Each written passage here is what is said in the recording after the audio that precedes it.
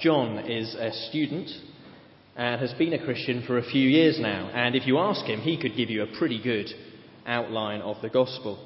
He's involved in church and CU, tries to share his faith with his friends, and goes to Bible studies and prayer meetings when he can. Yet for John, he measures the quality of his relationship with God in terms of his recent obedience to God. If he's had a good week, reading the Bible on his own, resisting temptation fairly often, well, then things are going well. He finds it easier to read the Bible. He feels God will listen when he prays, and so he does so with confidence. But if he's had a bad week, he hasn't touched the Bible, he's sinned again and again, well, then God seems distant. He doesn't feel able to pray.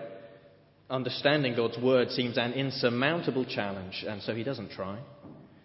And that makes him feel even more guilty, and God is even more distant, and so it spirals on for weeks. Rachel was really excited in her early years as a Christian. She had a great group of Christian friends, and together they talked frequently about the gospel. They prayed for their non-Christian friends. They had a real unity and love and zeal. And yet as Rachel grew in her faith, she became more discerning about the things she heard. And she began to be able to recognise truth from error. And so she began to be more critical of the other Christians she knew and the other churches in her area. But before long, she began to look down on those who had been Christians longer than her and yet could not as clearly articulate the Christian faith. She was suspicious of those who attended churches where the teaching was not as good as at her church.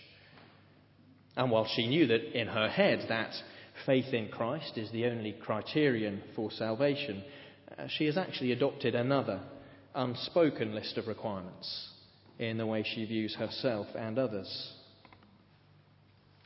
Peter is a mature Christian, a small group leader in his church. He's a committed Christian. It's the most important thing in his life. Yet when Peter opens up the Bible, he knows he's in for a tough time. Every passage seems to underline his sinfulness, so that he is often left feeling guilty before God. When he comes to church, he listens attentively to the sermons. He takes notes to help him concentrate, and so he can look over them later, although he rarely does. And on a typical Sunday, his take-home points will be the applications of things he needs to change in his life. It's a growing list. Jenny is worried. You see, she's well known as a Christian, both amongst her non-Christian friends and family, and in her local church. Indeed, she's on the student team. She's always involved in what's going on. Occasionally, you'll even see her up at the front on a Sunday, leading the prayers. And yet, Jenny knows that beneath the keen Christian facade, there's a different story. She struggles to pray. She has doubts about her faith. She would be mortified if people could see what she was really like. And so she doesn't tell them. If people at church ask her how things are going, they're going fine, thank you. George is at school. He's in his teens. And he goes along to church with his parents on a Sunday. He goes to the youth group that the church runs as well. George isn't a Christian at the moment, a fact that some of the time he admits to himself, although most of the time he's just not really sure. He's confused. He certainly looks like a Christian. He does all the things that other people who call themselves Christians do. He's got a pretty good handle on the Christian message, certainly enough to fool the average youth group leader. And yet he knows that whilst he's happy enough coming to church and seeing his friends at the youth group, for George there's no joy. He remembers hearing a talk which said that the word gospel means good news, but it's never seemed good news to him. Some mistakes are obvious. Some are so easy to fall into. And one of the easiest is legalism. Legalism says, my relationship with God is based on my performance. And yet it never says it like that. It's always more subtle. So subtle that we can live under it for years without even noticing. It is legalism that unites those 5 different people and their situations. But that is not all that unites them. Because although I've given them different names, the truth is that they were or are, all five of them, me. I was that teenager who knew the gospel but didn't see the good news that lay behind it. I was the Christian judging others by their orthodoxy and lifestyle. I was the student thinking that he needed to earn God's love. I was the leader who saw the Bible more as a message of condemnation than of grace. I was the one who thought being honest about my struggles and my sin would mean that others would think I was not a real Christian. Legalism has been one of my greatest enemies. And although my examples are taken from my life, I wonder, could I have taken similar ones from yours? Because I am not alone. It strikes me that legalism is a particularly prevalent danger amongst evangelical Christians in Britain today. And it has been an enduring difficulty throughout the history of the church. So much so that the whole letter of Galatians that we embark upon tonight is written in response to it. So turn with me to chapter 1. It's page 1168, where we see what Paul has to say to these Galatian Christians. There's some debate about who they actually are, but most likely I think that it's the churches Paul visited in Acts 13 and 14, Antioch, Iconium, Lystra and Derbe, amongst others. And we heard one of Paul's sermons to them in our other reading. And once they have heard and responded to the gospel of Christ, false teachers have come in with a new message. Don't listen to what Paul told you. They said, he's not a real apostle, and he's only told you part of what you needed to know. Jesus and the cross are all well and good, but to be one of God's people, you also have to keep some of the Old Testament laws. In particular, they said Gentile Christians would have to be circumcised. But for Paul, that is to reject the entire gospel and to replace it with legalism. A legalism that says my relationship with God depends on what I do. A legalism that cannot save. And so in the letter we see Paul defend his apostleship, and what we'll concentrate on next time. We see Paul restate the true gospel, and we see him expose and critique the false gospel of legalism. And those two gospels could not be more different. For the one offers freedom, whilst the other brings slavery. The one offers adoption as God's children, the other leaves us as slaves to sin. The one offers eternal life, the other leads to destruction. Indeed, so important is the issue that Paul launches straight in with it in these opening verses, with what is the most stinging rebuke of all his letters. And so as we look at these first 10 verses, we'll see both the wonder of the true gospel and the wickedness of the false gospel.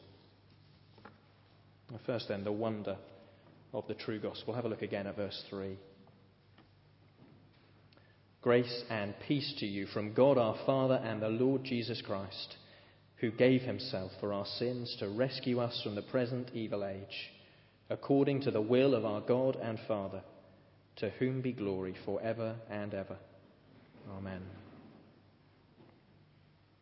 What then is the true gospel? Well, first of all, it is grace and peace to us from God. Now, peace is a hard word to understand, I know, because it gets used so much in other contexts. We talk about having a moment's peace. We talk about world peace and peace envoys. We talk about inner peace. This peace is none of those things. First and foremost, it is peace between us and God. Romans 5 says, since we have been justified through faith, we have peace with God through our Lord Jesus Christ. And this is peace with God that is no reluctant truce, like a temporary ceasefire in the Middle East. No, instead it is a lasting, eternal peace, where twice in these verses God is described as our Father. And once we know that we are at peace with God, it has implications. For a start, we need not be anxious about anything.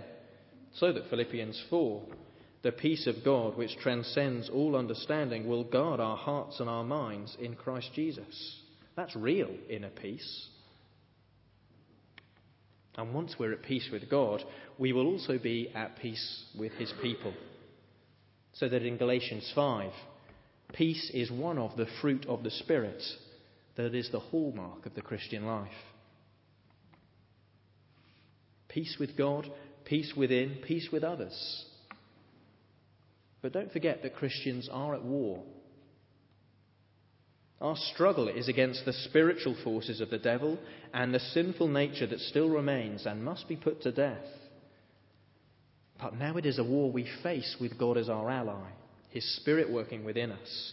And it is a war we face together with other Christians, helping each other. That's what chapters 5 and 6 of Galatians are going to be about when we get to them.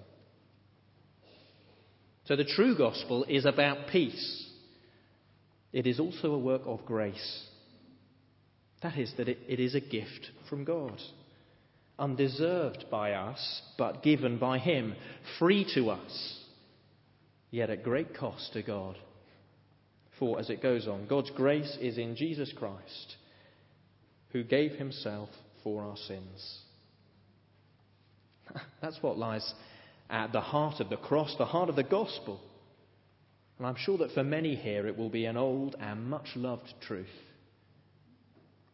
But for others it may be new to you tonight. It is wonderful. Jesus' death on the cross was not just to provide a good example of self-sacrifice or to show empathy with a suffering world. No, it was for our sins. It's that our sins, our turning away from and rejecting God, have been placed onto Jesus.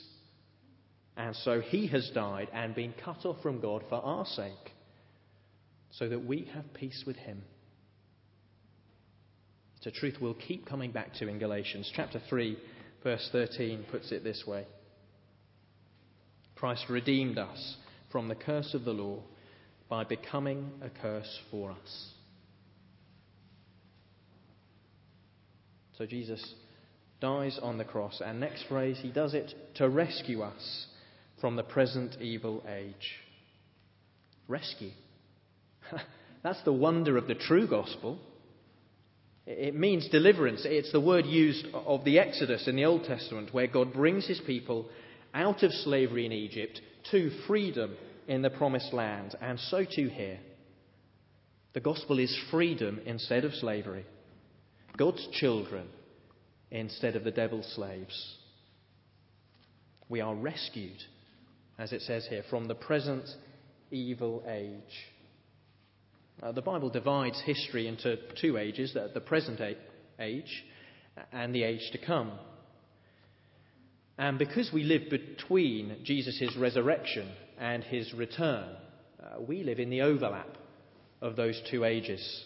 The age to come has been inaugurated, whilst the present age has not yet passed away. And so for the Christian, Christ's rescue delivers us from the control of the powers which dominate the present age, and instead frees us to live in the age to come, guided by the Spirit.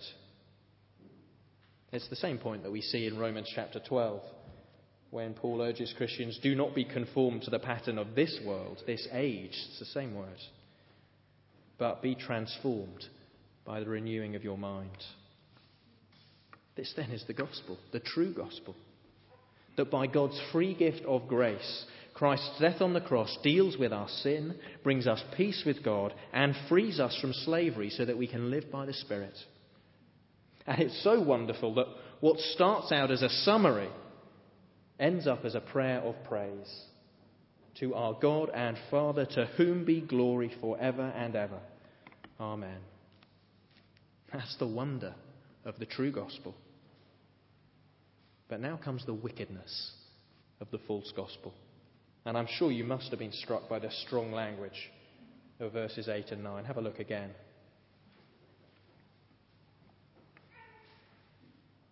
But even if we or an angel from heaven should preach a gospel other than the one we preach to you, let him be eternally condemned. As we have already said, so now I say again, if anybody is preaching to you a gospel other than what you accepted, let him be eternally condemned. A curse called down on those who preach a different gospel to the true gospel. A curse that is universal. It doesn't matter if it's an angel from heaven, a man or a woman, even Paul and those with him themselves. And a curse that is unmistakable. Even repeats it to show that this is no hyperbole. This is not Paul having a bad day. Now, the point is that truth matters. Because only the true gospel can save.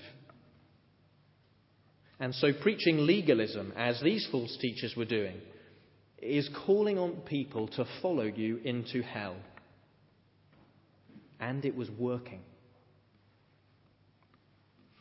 Don't be taken in by those who say that different faiths need to learn to respect each other, that it doesn't really matter what you believe. Don't even get taken in by those who say that as long as you acknowledge Jesus somehow or other in your faith, you'll be okay. These people did that. No, truth matters. The gospel matters. And a false gospel is wicked. Because just look what it does. Verse 6. I'm astonished that you are so quickly deserting the one who called you by the grace of Christ and are turning to a different gospel, which is really no gospel at all.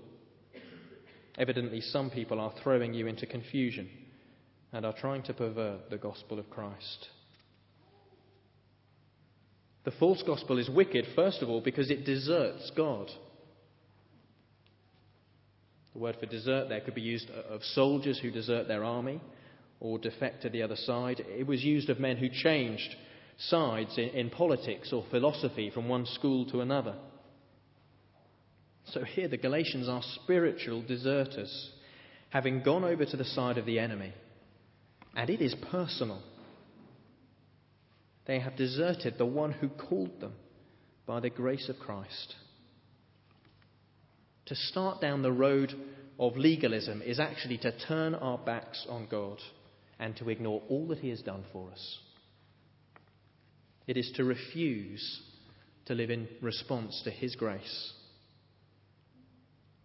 And you can do that through self-righteousness or through self-loathing.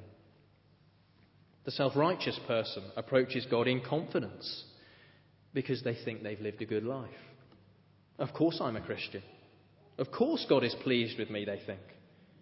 Because I have a list of Christian things that I have done, sacrifices I have made on God's behalf. But they've deserted God. God was there dying on the cross so that they could be forgiven and set free, but they're not looking. No, they're too busy concentrating on themselves. The self-loathing person approaches God in fear or in despair because they think they've been too bad. God will never be pleased with me, or at least not as pleased as he is with other Christians, they think, because I have a list of Christian things that I haven't done, sacrifices that I haven't made. But they've deserted God. They've taken their eyes off the Lord Jesus and his death for their sins because they're too busy concentrating on themselves.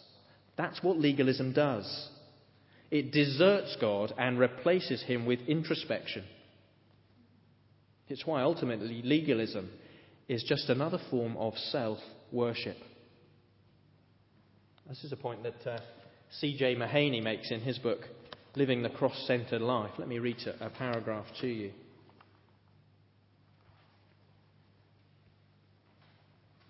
Legalism is essentially self-atonement for the purpose of self-glorification and ultimately for self-worship.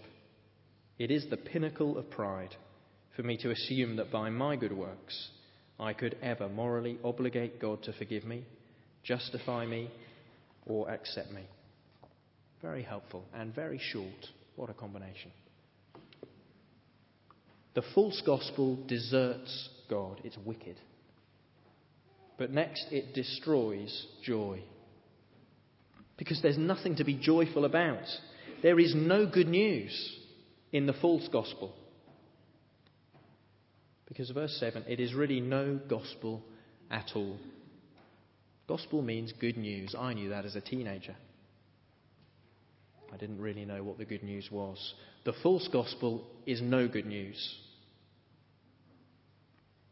Joy gone because of legalism. When the Galatians first were converted, they overflowed with joy. They were delighted with what God had done for them, amazed by their new status before God, the blessings poured out on them in Christ. But now we'll flick to chapter 4, verse 15. Paul says, "What has happened to all your joy?" Joy evaporates when grace is replaced with legalism. Do you lack joy in your Christian life? Has it become a duty, a burden, a drudge? Well, then check yourself to see if you haven't slipped into legalism. It may be that you've always been under legalism, never trusting Jesus, but always trusting yourself instead. And so for long years now, you've carried around the chains of slavery. If that's you, it's not too late. Leave those chains at the cross. Look to Jesus, who died for our sins to bring us peace through his grace. It's at the foot of the cross that you will find joy. For others, it may be that, like the Galatians, you have trusted the true gospel, but now you see that you've been sleepwalking into legalism, so that your joy is gone. Well, come back. Come back to the cross, to the grace of Christ, and rest there, knowing that God's love for you could not be stronger, and his purpose for you could not be better. This wicked false gospel deserts God and it destroys joy. And next it brings confusion, verse 7. Evidently some people are throwing you into confusion and are trying to pervert the gospel of Christ. This legalism, it left the Galatians not knowing where they stood anymore. Not knowing where they stood with God, not knowing what they needed to do, not knowing what to make of Paul. It's because legalism attacks our confidence. It says salvation is not certain. You've got to make sure of it. And the real wickedness is that it makes salvation impossible. Because 3 verse 10, over the page, all who rely on observing the law are under a curse. For it is written, "Cursed is everyone who does not continue to do everything written in the book of the law," and none of us will.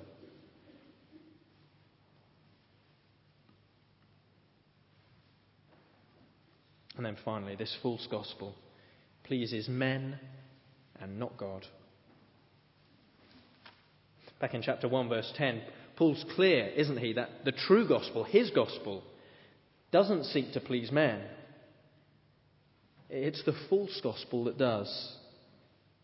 If you preach legalism, then the gospel has no offence. Look on at chapter 5, verse 11. "Brothers, if I am still preaching circumcision, why am I still being persecuted? In that case, the offence of the cross has been abolished." The offence of the cross is that you and I are not good people, and that there is nothing we can do that would make us good people. That if it were up to us, peace with God would be an impossibility. We would be his enemies for all eternity. And those aren't comfortable truths, are they? And so legalism whispers its flattery in our ears. You can make a difference. You deserve God's love. And yet, even while it's whispering in our ears, it is shackling us into slavery and removing us from our only chance of salvation and removing us from the place where God has already shown his love for us in full, the cross of Christ.